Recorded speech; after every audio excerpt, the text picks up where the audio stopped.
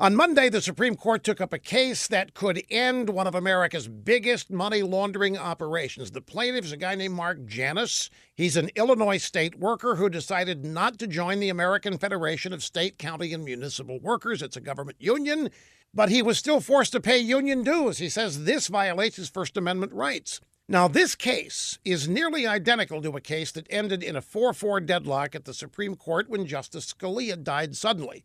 The newest member of the court, Neil Gorsuch, is expected to agree with Mr. Janus and cast the deciding vote to end forced union dues. The biggest loser would be the Democrat Party.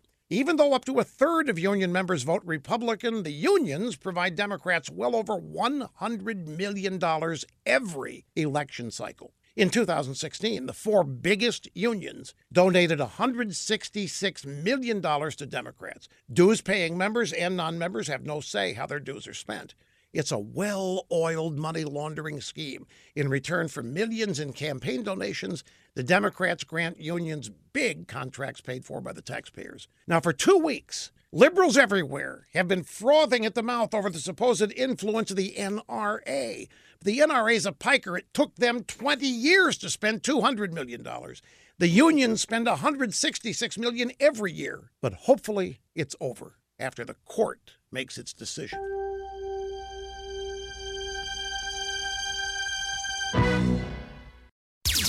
With Rush 24/7, you never have to miss one word of the Rush Limbaugh Show. And now, new yearly members get Rush's exclusive tumbler.